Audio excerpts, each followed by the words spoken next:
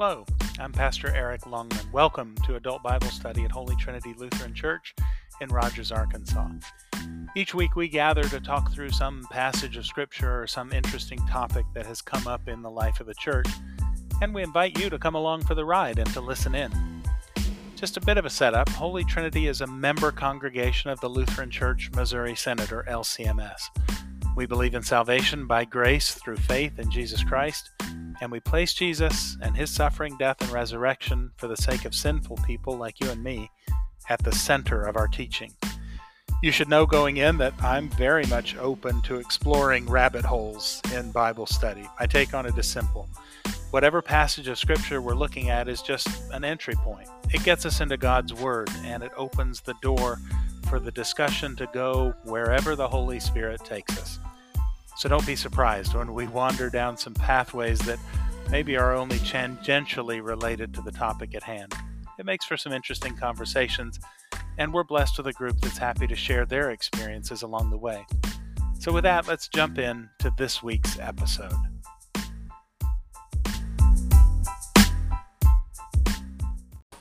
Good morning, everybody. Welcome to Adult Bible Study at Holy Trinity Lutheran Church. I'm Pastor Longman. Just so that everybody in the room knows, we are recording this for the podcast that gets posted, so the usual caveat applies, and that is don't say anything that you don't want on the internet forever. Assuming I remember to post the podcast, which I did last week. Before we jump in, any questions that anybody has about anything? Nothing. So you're aware that we have an open house going on at the food pantry right now, if you want to go check that out and see what's going on. I know a lot of people in the congregation donate to that ministry, but it's not something that you see because it happens during the week. And so it's kind of neat to get a feel for how all that plays out and how it works and kind of what the operation looks like in there, which is kind of amazing. I mean, the scale of it is pretty awesome. So Krista's down there if you want to go check that out. And you won't offend me if you stand up and walk out right now. That's okay. But we serve, for the food pantry ministry, just so you're aware of it, we serve anywhere from 50 to 75 families a month.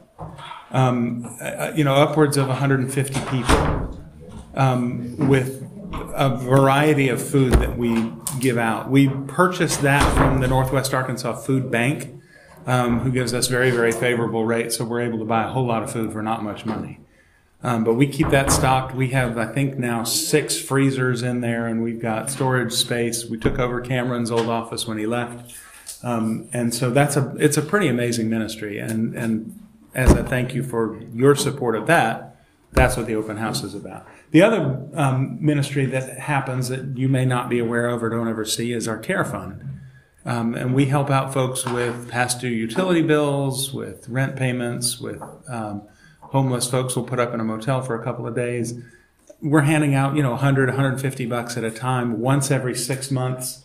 And so far this year, we've given away over $40,000. So that's another one of those things that happens, during the week, and most people don't see or know that that's happening. But I'm very proud that you write checks. Yes.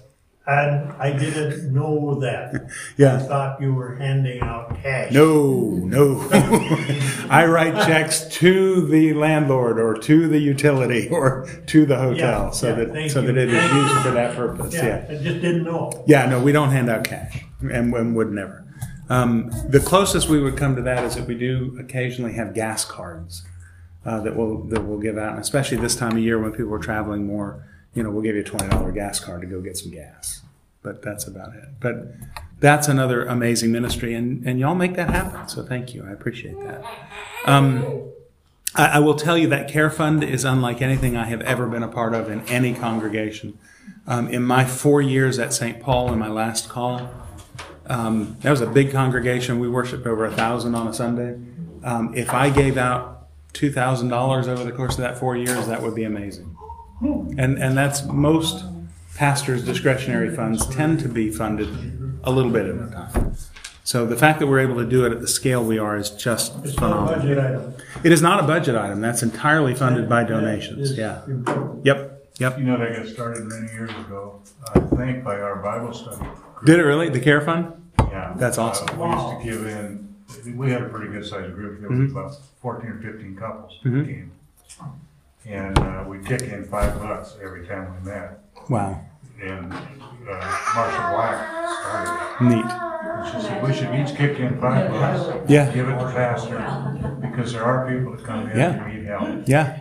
And that kind of what that's. Well, and some of you have heard this story. Don and I, and this was months ago, but Don and I were having breakfast up here at the McDonald's, and a guy came up to me, clearly homeless, but he walked up to me and he said, "You're the pastor at that church down the street, aren't you?" And I said, "Yeah." And he said, "Well, I have a friend who needs a place to stay for a couple of nights. I have a friend who this guy clearly could use it too." But he said, "And I know you sometimes help with that, right?" And I said, "Yeah, we do. Have him come by, here's the times and all that." And he said, "All right, I'm going to send him because I know y'all are the church that helps." And I was like, "That's pretty cool. I like that." So just another way of kind of sharing the gospel with people. We do get to pray with people and kind of they let us in on some stuff that's going on in their lives, which is pretty cool.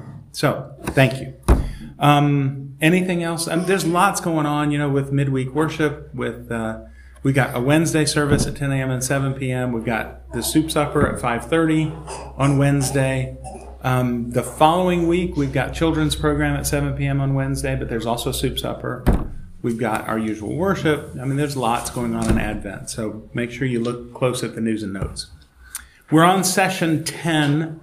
We've been working our way through the Augsburg Confession and the apology of the Augsburg Confession, just kind of looking at the major teachings of the Lutheran Church. We joked 2 weeks ago, I guess I joked that there were 168 lessons in this series. That's not true. There's 13. So we'll wrap up pretty soon. I know we talked last week about some options for where we go next.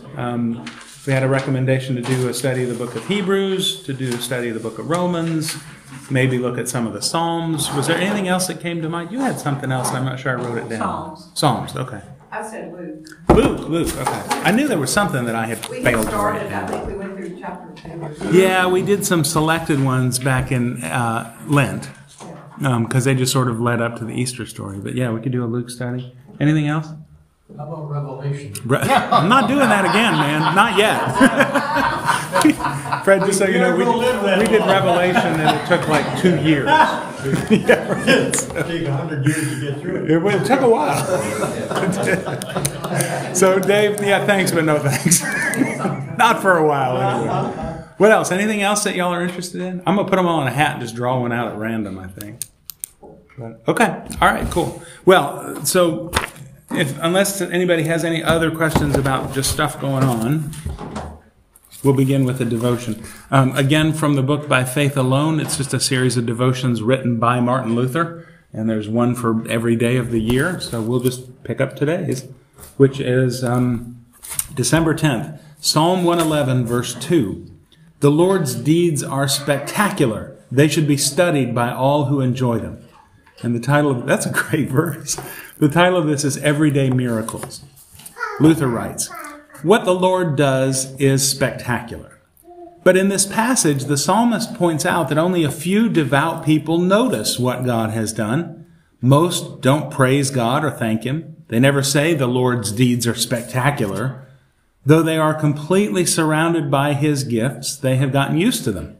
They take advantage of what God has given them, rooting around in God's gifts like a hog in a bag of feed. They say, "What's so special about the fact that the sun shines, or fire gives warmth, the ocean provides fish, the earth yields grain, cows have calves, women give birth to children, hens lay eggs? These things happen every day. Is something insignificant just because it happens every day? If the sun didn't shine for 10 days, suddenly it would be a great thing when it began shining again. If fire only existed in one place on the earth, I think it would be more precious than gold or silver. If there were only one well in the world, I would imagine that a drop of water would be worth more than $1,000. God showers people with rich and wonderful blessings, but how ungrateful and blind people are. They don't recognize these blessings as amazing miracles from God, so they don't admire them, give thanks for them, or act happy about them. However, if a clown can walk on a tightrope or train monkeys, people are ready to admire and praise him for that. The psalmist points out that the Lord's deeds are spectacular, but these deeds are only appreciated in the eyes of God's faithful followers. We pray. Heavenly Father, may our eyes and our hearts always appreciate the gifts that you give to us, even the ones that happen every day and seem normal or routine. We thank you for your word that has come to us and has been passed down, and we thank you for the opportunity to gather around some of the writings of the forefathers of our faith, that we might come to a better understanding of what it is that you teach. Lead us, most importantly, to the greatest miracle, that is the birth and death and life of your Son, Jesus Christ, that we might have salvation and be with you forever. We ask it all in Jesus' name. Amen. All right, so session 10. We're looking at the Lord's Supper specifically. We spent some time leading up to this looking at baptism and talking about sacraments and what they mean and what's going on with them. So we're now looking into the Lord's Supper. We're looking at Articles 10, 22, and 24 of the Augsburg Confession. And we're on page 60 in your handout, which is like the second page. So I'm going to go back again and read this section about from, where to get off to? Article 10 of the Augsburg Confession as a starting point. Article 10, our churches teach that the body and blood of Christ are truly present and distributed to those who eat the Lord's Supper, 1 Corinthians 10:16, and they reject those who teach otherwise. So that first question, what does Article 10 confess about the Lord's Supper? That is the body of Christ. Yeah, exactly. It is not represented. So, yeah, it is the body and blood of Christ are truly present. The shorthand phrase that we often use for that is the real presence, right? That we understand that the bread and the wine, that the body and blood of Christ is actually present in, with, and under the bread and the wine. And that's against those who would say that it's symbolic or that it's just a memory of or that it represents it or something like that. So what are the gifts or the benefits that Christ bestows in his supper? I mean, what do we get out of this? Other than, a nice little snack. Forgiveness? Yeah, anything else? Life? Salvation? Who said that? Yeah. Forgiveness, life, and salvation. That's catechism answer, right? For wherever there is forgiveness, there is also life and salvation. So forgiveness, life, and salvation come through the sacrament of Holy Communion. So what does it mean that both kinds are to be given to lay people in the sacrament? And we had this conversation last week a little bit. And why did the confessors insist on this practice? And I'm going to go back. This is the kind of the second and third paragraphs from Article 22. The laity are given both kinds in the sacrament of the Lord's Supper because this practice has the Lord's command. Drink of it, all of you. Christ has clearly commanded that we should all drink from the cup. In 1 Corinthians 11:27, Paul cites an example. From this, it appears that the whole congregation used both kinds. This practice has remained in the church for a long time. It's not known when or by whom or by whose authority it was changed. Only a recent custom has changed this. Therefore, if anyone preferred to use both kinds in the sacrament, they should not have been compelled to do otherwise as an offense against their conscience. So what does it mean when we say both kinds are to be given to lay people? Body and blood. Body and blood, bread and wine, right? That we give both. Now the practice, and what they're speaking against was the practice in Luther's day was that the body, the bread would be given to the laity, but not the wine, not the blood. It's still practiced that way. In some Catholic churches. I don't know that it's common practice. Every one I've been in. We had a Catholic, somebody who was Catholic who had some background. Yeah, it is. You're right, though. That is a practice in at least some Catholic churches still. Yeah, and like we talked about this last week, that I appreciate part of what's going on there, and that is a respect for the blood of Christ. But it's taken to a level that it actually denies somebody something that Christ has offered to us. So why do the confessors insist on this practice? The Lord commanded it. Okay. The Lord commanded Yeah, right? They went to Scripture, right? And how long does the real present exist? That's a whole different question. That's a whole different question. Yeah. And it's one that there has been a lot of ink spilled about. Inside of me. So certainly that, yeah. There's nothing in Scripture that says, how long is it, the bread and the wine, also body and blood? Does it fade away? I mean, there's nothing that says what's going on. And I think for me, where I would hang that, the hinge for the whole thing, is that we receive that in faith. And so Luther says he is well prepared to receive the sacrament who has faith in these words given and shed for you for the forgiveness of sin. And we can't read into it, but God looks at it at me, I think, differently when I have. Certainly, because it conveys He's forgiveness. looking at Yeah. the real presence of Jesus in me. Right. So I can't prove it. That's a gift that you are strengthened with the presence of Christ, right? So why do they insist on it, though? I mean, Judy's right. Scripture was part of it. And there's two things from Scripture that they look at, right? One of them is, Jesus said, he says, drink of it, all of you. So he's pretty clear about that. And then the second one is they go to 1 Corinthians where Paul actually gives an example of how they were doing communion. Now, he gives the example because he's kind of chastising them. Okay? In Corinthians, Paul's angry because they're not treating the sacrament with an appropriate level of understanding of what's going on. They had turned it into a snack. They had turned it into a meal where it was like, we're all going to get together and eat. And whoever gets to the table first gets the best. Essentially, that's, go back and read 1 Corinthians 10 and 11. And some were getting drunk. Some were getting drunk. It was like, This is out of control. And that's what Paul is saying. He's going, whoa, hang on, wait a minute. A little more than a little cup we get. Yeah. Yeah, no. It's like the story about a cup is good, wouldn't a gallon be better? That's been my approach through the years.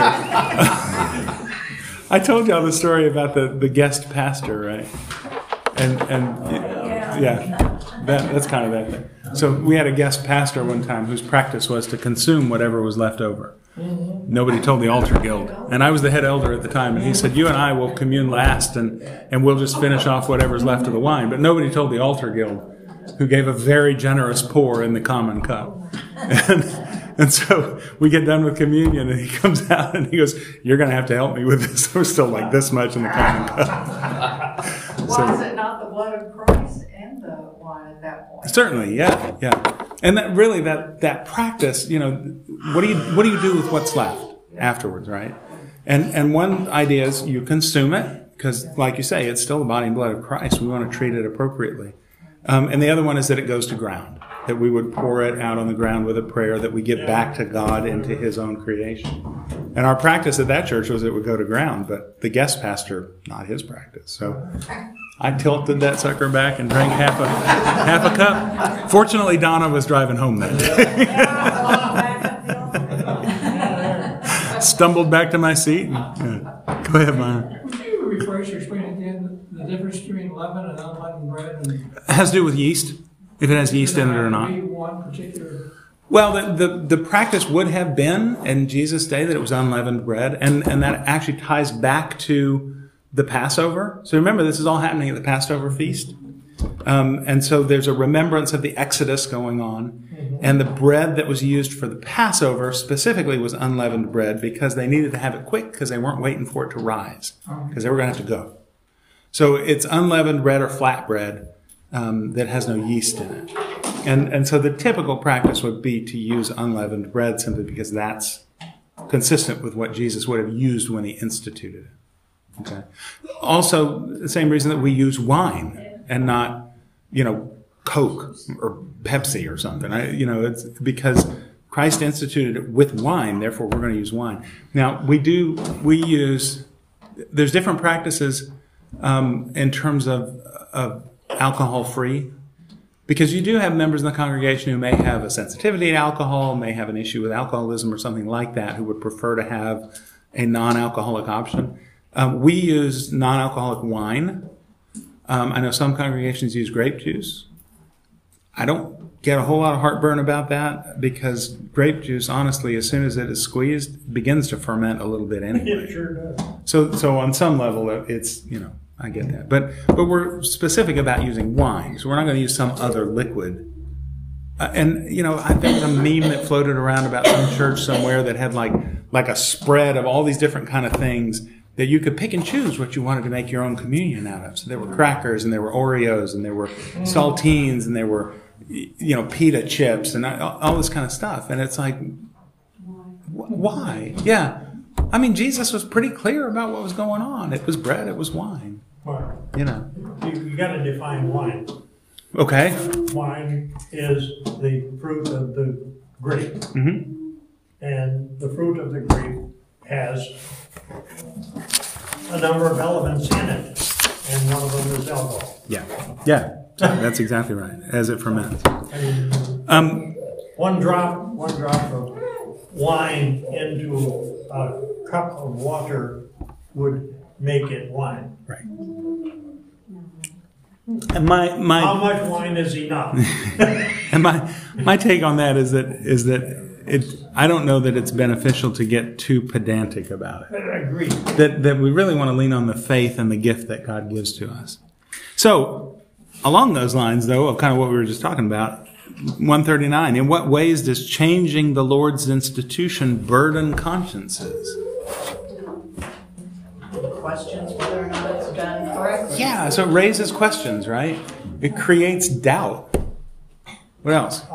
You have a wonderful look on your face, Aaron. What are you thinking? Okay. Rules. Rules. Follow the rules. Well, yeah, do what Jesus Do did. what he did. If you go making it all complicated, then you do exactly what the Jews did with the law, and you're putting fences and adding stuff to it, trying to make it more holy or change it. And So it's a legalism that gets in the way of the gospel that's being delivered. it's plain and simple what Yeah. it is in Scripture, Yeah. and it's not expounded upon because it doesn't need to be. Right. One thing we learned here decades ago, Pastor Burns, I don't think you mind if you don't, but somebody gave white wine to the church. Yeah. Don't serve red wine for 20 years and then not warn people, because it did kind of just, there's nothing wrong with it. Right. No, there's nothing wrong with it. Right. So I don't think we're doing that again. So, I love it.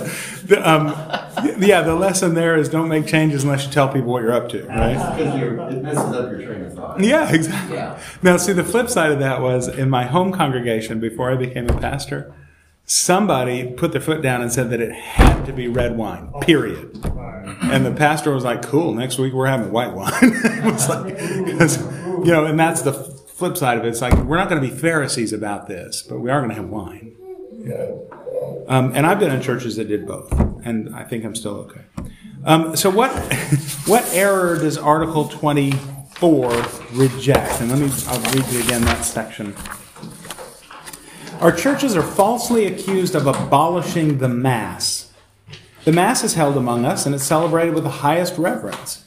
Nearly all the usual ceremonies are also preserved, except that the parts sung in Latin are interspersed here and there with German hymns. These have been added to teach the people. For ceremonies are needed for this reason alone, that the uneducated be taught what they need to know about Christ. It is clear that for a long time, the most public and serious complaint among all good people is that the Mass has been made base and profane by using it to gain filthy wealth, referring to 1 Timothy chapter 3. An opinion was added that infinitely increased private masses. It states that Christ, by his passion, made satisfaction for original sin and instituted the Mass as an offering for daily sins, both venial and mortal.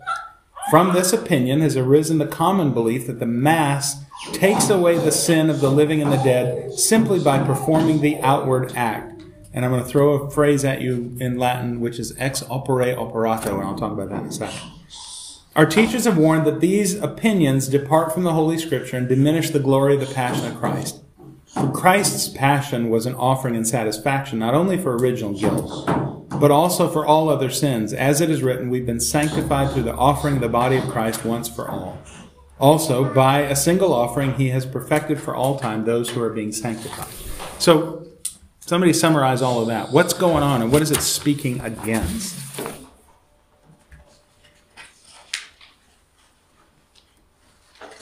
Or what does it sound like he's talking about? They're talking about. Almost like turning the Mass into a sacrament itself. Yeah, turning the Mass into a sacrament itself. So what was going on was this practice, so saying the Mass, or, the worship service, had turned into something that by being in worship, your sins were taken away. And so what happened was, your sins, by the way, are covered by the life, death, and resurrection of Jesus Christ, which we remember and receive in worship. But what was happening was they were saying, your sins are removed and forgiven by going to church. So what do I need Christ for? If that's all it is. If I can go to this service and my sins are forgiven, then Christ doesn't really matter. And that had gone to another level when people were like, well, cool, since saying the Mass takes sins away, then I'm going to hire a priest and have him say a Mass for me. I don't even need to go. It'll cover me. Well, And by the way, I'm going to do it for Aunt Sally, who died last week, too. Is that where you were going with it? It also became a revolutionary. Oh, totally. 100%. Yeah. Right. Yeah, yeah, it's the gig economy for priests, right? And then you got off the dead. Yeah, we're saying Masses for the dead, and all of a sudden, the center of the faith became about the Mass and not about Jesus Christ. What were we going to say? I had a person who was taking my adult information class once that said, I paid the priest $50 to say Mass for my mother. And I'm saying, it didn't do any good. The priest probably needs $50 all right, but don't do it for someone who's already in heaven. Right. High price. Right. That is still practice today. Yeah. Yes. Yeah, it is. Yeah, it is. So it became almost like a superstition. Yeah, that's a good way to put it. What were you going to say? At that time, they were having the service in Greek, In Latin. in Latin, and Nobody knew what was going on. No one knew what was happening, what the words meant or said. Right. So that brings us back around to ex opere operato, which I threw at you, which means done by the doing, essentially. And so the idea is that simply by saying the Mass, your sins are forgiven. Done by the doing. Done by the doing. Accomplished by the doing. So simply by going to church, your sins are forgiven. Okay? And again, it put the emphasis on the worship, on the Mass, rather than on Jesus Christ, who is the actual source of our salvation. You could pay for confession. Yeah. Yeah. I mean, somebody to confess for you. yeah, well, kind of, yeah. Yeah, Like but it hiring was somebody to exercise for you. that's a really good analogy, actually. Yeah, hiring somebody to exercise for you. Yeah, good. I can make some money there. See how much I've got here, because How much a pound? So that is totally against Scripture. well, yeah. And so and the point is this: our salvation is because of what Christ did. It's not because of what the dopey priest did when you paid him $50, right? And what was happening was the focus had been taken away from Christ and placed on the Mass. And Luther was like, hold up a minute, wait a minute, this is all about Jesus. I mean, he said it himself. Like Jesus said, hey, you guys search the Scriptures because you think that in them you find salvation, and they're talking about me. And here's a practice that's taking people's attention off of Jesus and moving it to the Mass. And Luther's like, bad idea, people. Why would you do that? So the question underneath all of this is, what is worship about? What's going on in worship? And I think the fact that we call it divine service, although nobody understands what that means, is a really important part of it. Because what we mean by that is not service in the sense of this is the time when we all get together. We mean service as in service being given to us by God. That's the divine service that's happening. And what it is that God is delivering to us His Word, the sacraments through which He delivers forgiveness and salvation, and all of these other gifts that come with it, and the teaching that comes with it. Back to your point about it all being in Latin and everybody going, I don't know what's going on, but it sounds beautiful. You know? So for Luther, they were like, I'm glad y'all like that, but hey, let's sing some stuff in German so you actually know what we're talking about. So you maybe learn something through this and receive God's Word in a way that's beneficial to you. And that's why there's so much scripture in the old original Lutheran hymns. Oh, yeah. Yeah. One of my favorite, we don't have a hymnal in here, but one of my favorite things about the I say new hymnal, it's now, 17 years old or something, but the hymnal that came out in 2006, 2007, if you get a chance when you're in the pews, open that thing up and just flip to any one of the worship services, any one of them. And over on the right column, what you will see is the references to the passages where this stuff is drawn from. So when we come together and worship, one of the things that we're doing is actually speaking God's words right back to Him and receiving His words to us. So we're kind of immersed in the Word of God at all times, which I think is a really, really cool thing. It's a conversation with God. Yeah, that's a great way to put it. Mm-hmm. Yep. And we talk about, the service kind of splits into the service of the Word. As we're receiving the Word, we start with confession and absolution. Then we hear God's Word read from the Scriptures. You have the sermon, which is an exposition on God's Word. And then we move into most Sundays, or every other Sunday, we move into the service of the sacrament. Where, okay, cool, now we've kind of primed the ground here by being in God's Word. Now let's actually receive one of the gifts that He's given to us in the body and blood of Jesus Christ, which is amazing. Yeah. Thoughts? Comments? Yeah. Which then speaks positively toward the use of liturgy. Yeah. Oh, it absolutely does. This liturgy is from Scripture. Yeah. I read something the other day. I didn't realize this, but the Latin term from which we get the word liturgy means work of the people, which is interesting. So it's, in a sense, us coming together with God and receiving and giving and speaking back to Him. And so that's interesting. Well, it's kind of like our common table prayer, too. It's like the realization when you come across it's in Scripture. Mm-hmm. It's like we're not just making up these words. It's in Scripture. Right. It's fun for the children to realize that. And to have that connection all the way back. Yeah. Because I didn't realize it at all, at first. It's like, well, I don't know where they come up with it. That's pretty good. And then I read it. It's like, oh, that's where you came up with it. Yeah, well, and the common Catholic one, the eyes of all look to you, O Lord, and you give them their food in the proper time. You open your hand and satisfy the desires of every living thing. Bless us, O Lord, and these thy gifts, which we are about to receive from thy bounty through Christ our Lord. Amen. That's a psalm. Go ahead. The same thing applies to the hymns, too. Yes. For example, I was going to ask it earlier, but I didn't want to be a smart aleck. Pastors, how do you read, Isaiah 40 and not just start singing it? Oh, yeah. I had to do that this morning, and it was very difficult. Yeah. It is. So many of our hymns are almost word for word. And canticles, particularly, that we use within worship, are drawn directly from Scripture. The Nunc Dimittis that we sing after worship. Go ahead and sing it. Yeah.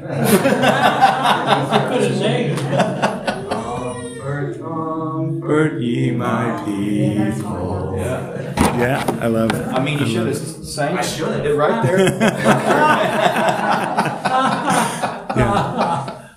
So it's an interesting point, too, that hymns are intended to teach. So, I mean, I would encourage you, pay attention to the words. Because, there's a message in there that's really important. And it's often beautiful and well put. So, all right. Other thoughts, comments, questions, complaints? Myron. Yes, Myron. What you just said there with the settings, to me, reinforces why we use the settings. Yeah. Yes, some of the churches are getting away and are using them generic. Right. So I'll say two things about that. One of them is there's a timelessness to those services. Divine 5 in particular has some really deep roots because it is, for the most part, Luther's liturgy. So that follows a liturgy that Luther himself wrote. But the others, they go back hundreds and hundreds and hundreds of years. A lot of them even go back as far as the Didache, which was, I don't know, what century was that? Second century. I mean, this is really early stuff. Third century. Second or third century, something like that. So there's a timelessness to it, and I love that connection with the church, like through all time. The other thing is, I would say that the orders of worship that we have in our hymnal are not inspired, right? Like none of those is the one that Jesus used. So we have the freedom and the flexibility to be creative with that, and I think that's not a bad thing. But, to your point about using liturgy, there are some things that I think should always be present in worship, right? We should speak a creed, at least most of the time, to, make that confession of what our faith is. We should have the Lord's Prayer, because Jesus was pretty clear, hey, when you pray, here's a really good way to do it. There should be a reading of God's Word. There should be a sermon. There should, all these kind of things that are kind of crucial aspects to worship that should be there. And I think those make up the building blocks of liturgy done well. So does it have to be divine service setting 3? No. But that's a pretty good outline for what kinds of things ought to be in it. And I think about, we come in there, Matins I know is one of your favorites. The service of Matins, there's a grounding to that because you've probably been singing that all your life. And there's that consistency of coming back and knowing that the Lord never changes and that our worship doesn't change, those kind of things too. So there's a lot to that. Yes? You mean that the TLH of 1942 wasn't the original? No, that's the one Jesus used. Yeah, that's true. You joke, but there are churches there are people that believe. I was a member of the church, I won't say where, many, many years ago. And there were a handful of the founding members who said that the reason that church existed was to use the TLH. TLH, if you don't know, is the Lutheran hymnal. It came out in 1941. It was the first LCM. I think it was the first LCMS specific hymnal, wasn't it? Page 5 and page 5 and 15. There you go. Yeah. 5 and 15. The one thing I noticed with the projection screen up there at the end of every hymn is the copyright thing. Yes. And if you read, I've been watching that. And, here's one that was 1797, Right. These are old hymns, but have held up because they're solid doctrine. You don't see anything from 1942 or anything, not very often, anything current. There are some, though. There was one I came across I didn't realize was in our hymnal. Oh, It Only Takes a Spark. I think that was the one. It's actually in the hymnal. Yeah. Which I sang as a youth group when I was a kid. 1972. Yeah, I think so. It was that one, or it was another one from that same generation. Yeah. Not that. All right. So what error does Article 24 reject? All the stuff we've been talking about. What's the error that it rejects?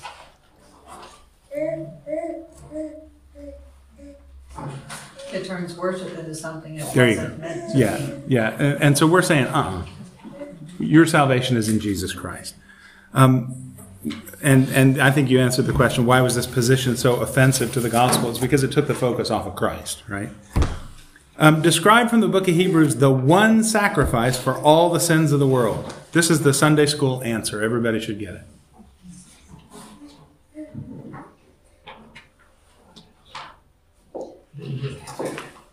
What's the one sacrifice for all the sins? There you go, Jesus. That's the Sunday school answer. Jesus. What's the connection between the Lord's Supper and faith? Ooh, that's interesting. The Lord's Supper is received in faith for faith. There you go. In faith for faith is an excellent way to put it. I love that. Yeah. So we receive it in faith. That is, we believe the words given and shed for you for the forgiveness of sins. And in the faith that we have that Jesus is doing what he says he's going to do, we actually receive what he says we're going to receive. We confess it. Yeah. So it is, oh, that's an interesting point. Receiving the Lord's Supper is, in a sense, a confession of our faith. That we believe that we are receiving body and blood of Christ for the forgiveness of our sins. Cool. All right, on to the next section. His word says so. Somebody read the introduction there.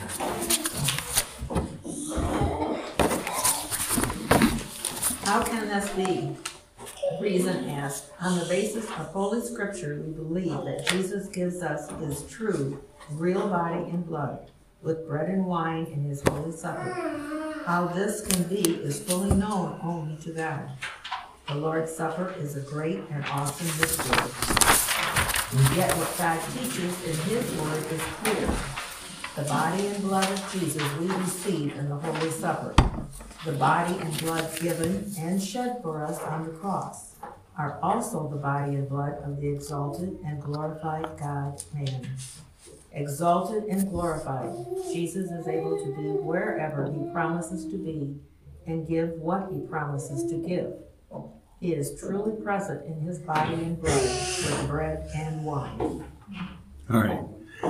So we're going to wrestle with this question about how in the world can it be that we receive body and blood of Christ in the sacrament. And there's a lot written on it. We'll take this in chunks. From the Apology. Now we're out of the Augsburg Confession and into the Apology, or the defense of it. We believe that in the Lord's Supper, Christ's body and blood are truly and substantially present and are truly administered with those things that are seen, bread and wine, to those who receive the sacrament. We constantly defend this belief as the subject has been carefully examined and considered. Since Paul says, the bread that we break, is it not a participation in the body of Christ? It would follow that if the Lord's body were not truly present, the bread is not a communion of the body, but only of Christ's spirit. Further, it says, we defend the doctrine received in the entire church. In the Lord's Supper, Christ's body and blood are truly and actually present. They are truly administered with those things that are seen, bread and wine. And we speak of the presence of the living Christ, for we know that death no longer has dominion over him. Romans 6:9. How do the confessors ground their presentation in the faith and practice of the entire church? Like what are they up to when they kind of refer back to the church's, what the church has always held? We defend the doctrine received in the entire church. Scripture. Well, so they're kind of making a nod to Scripture and tradition, right? So when they say we defend the doctrine received in the entire church, what they're basically saying is, hey, we're not doing anything crazy here, guys. This is what the church has done always. This is what tradition has been. And then they ground it by saying, here's some Scripture that explains why it is the way it is. Why do we understand this? Because Paul says this, and Romans says that, and 1 Corinthians. So they're basically laying on two different things. And this is it's a very Catholic approach to it, which is important, because remember, they're speaking against the Catholics. And so for the Catholics, their sources of authority are twofold. Scripture and tradition. Both of them kind of placed at an equal level. And so they're going to argue it in a way that makes sense to the Catholics. Right? Now, our sources of authority are Scripture and tradition. Right? We'll put Scripture way above anything else. But that is the guiding norm for everything. They'll put the two on equal footing, even when they're inconsistent. The tradition was based on what occurred and how things progressed from the people who were around Christ. Yeah. So there's a way to trace back to Christ and to what he did. People that were around Christ and knew what he thought and knew more words than what were in Scripture. Right. They created the tradition that it was based on. Right. And they referenced what was most important to write Scripture about. Right. And that's a crucial way to understand it, because what they're basically saying is the tradition is not mindless.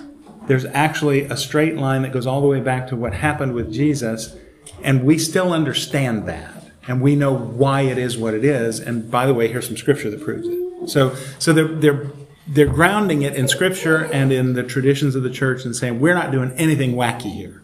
They're not saying the traditions came from the Pope. Right. The traditions came from the people who had been with Christ. Mm-hmm. And that's the huge difference too. Now there's a subtle thing that they're speaking against in this, and it doesn't come out overtly, but one of the things that they're speaking against is the doctrine of transubstantiation.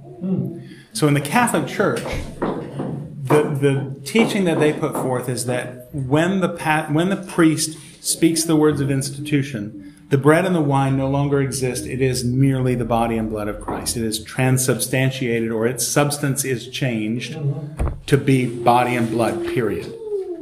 The bread and the wine are no longer there. And what they would say, they go back to some Platonic philosophy, basically, but they would say that it has what are called accidens, or the appearance of bread and wine, but in fact it's body and blood of Christ, and only that. And the confessors basically are pushing back on that, going, no, there's still bread and wine there. And yet there's also body and blood. And how that is, we can't tell you. Other than Jesus said it, and so we believe it, and we just accept it to be what Jesus said it is.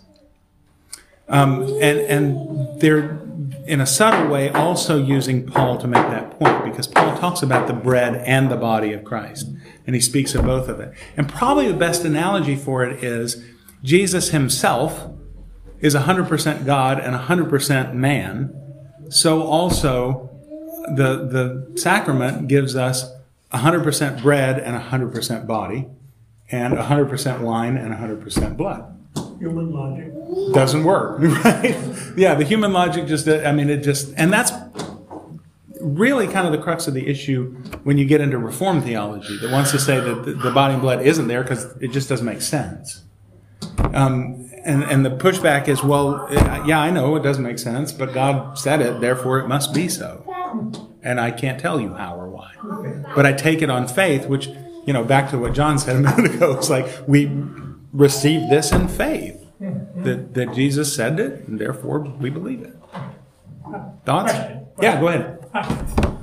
Jesus said, Jesus didn't say, he acted. He did something that we don't do in communion. He broke the bread. So there's some historical reasons around that. Some churches do.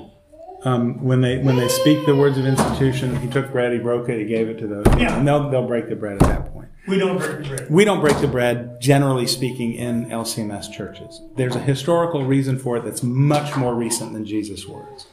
And it actually comes back to some of the unity churches in Germany, where the government was basically trying to take these three different major denominations that had grown up: Catholicism, Lutheranism, and Protestantism, Reformed.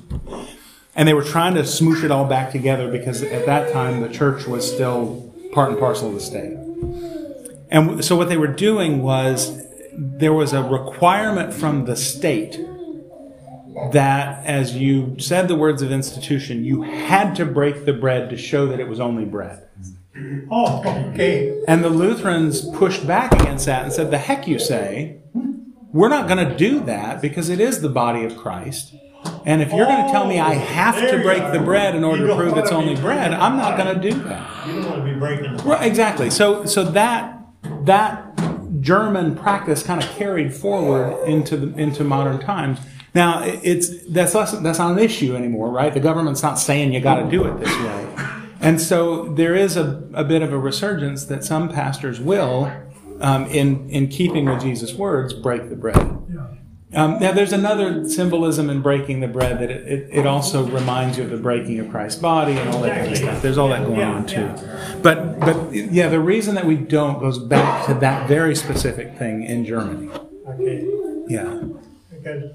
All right. Yeah, Robert, go ahead. So, if hypothetically speaking, if Jesus were to come here today in our presence, physically, and sat in the church and listened to the sermon presented, essentially with meat of his teachings and requirements, all the way back to when he was here on earth, and he would probably say, good son, or good daughter. God willing. Right? Yeah, I pray. I mean, that's our desire. That's our... We want to be true to what Scripture says and what Jesus said and to what his teaching is.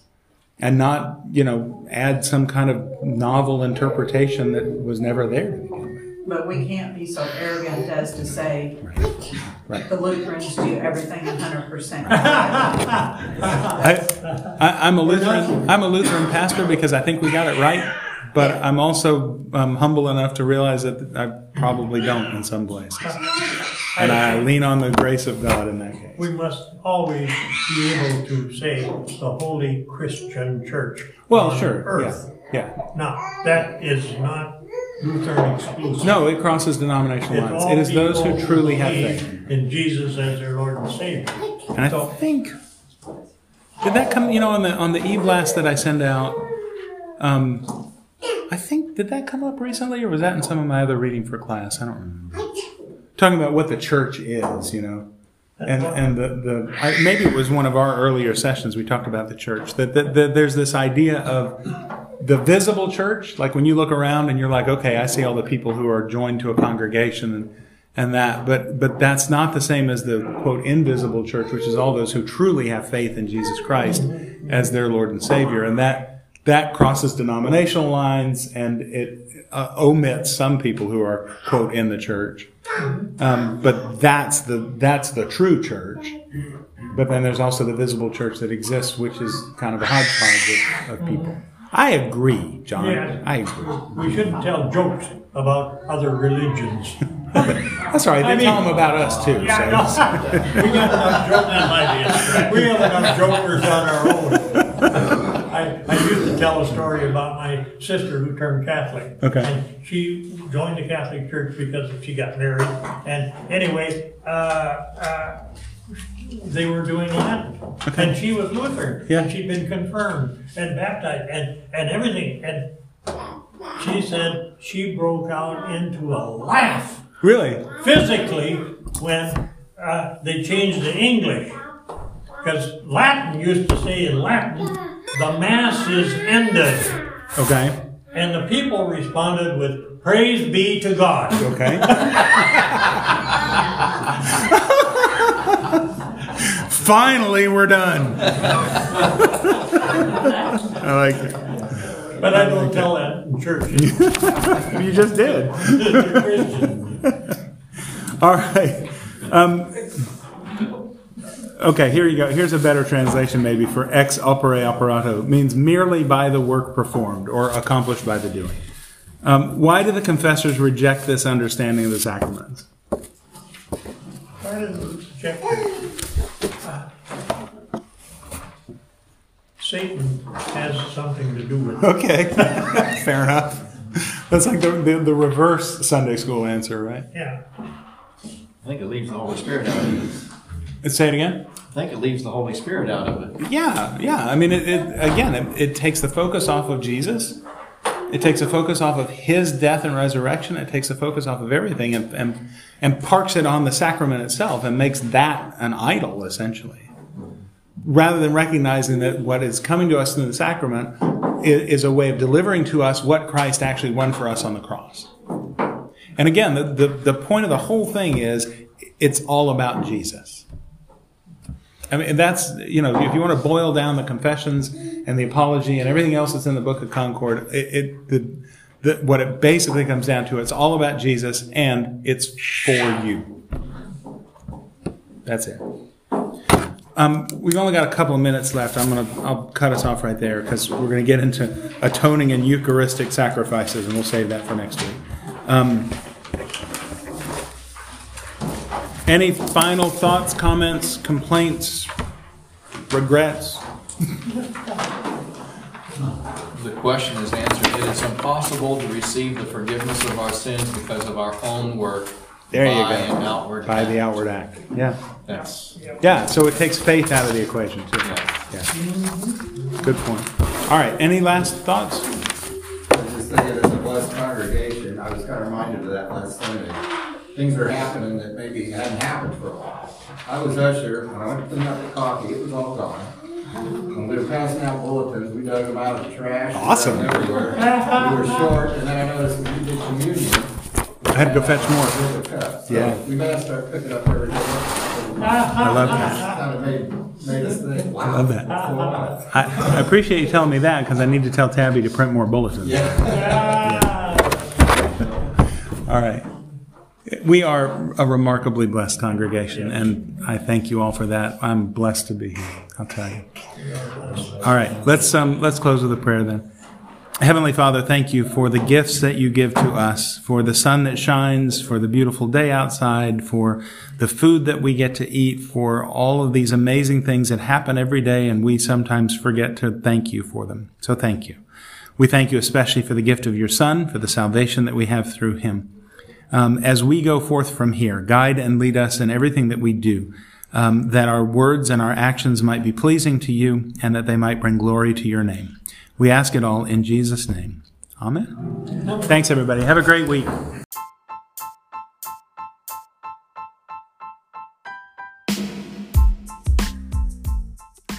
Well, thank you for joining us for today's Bible study. I pray that you learned a bit, that you met Jesus, and that your faith was built up through the discussion that you just heard.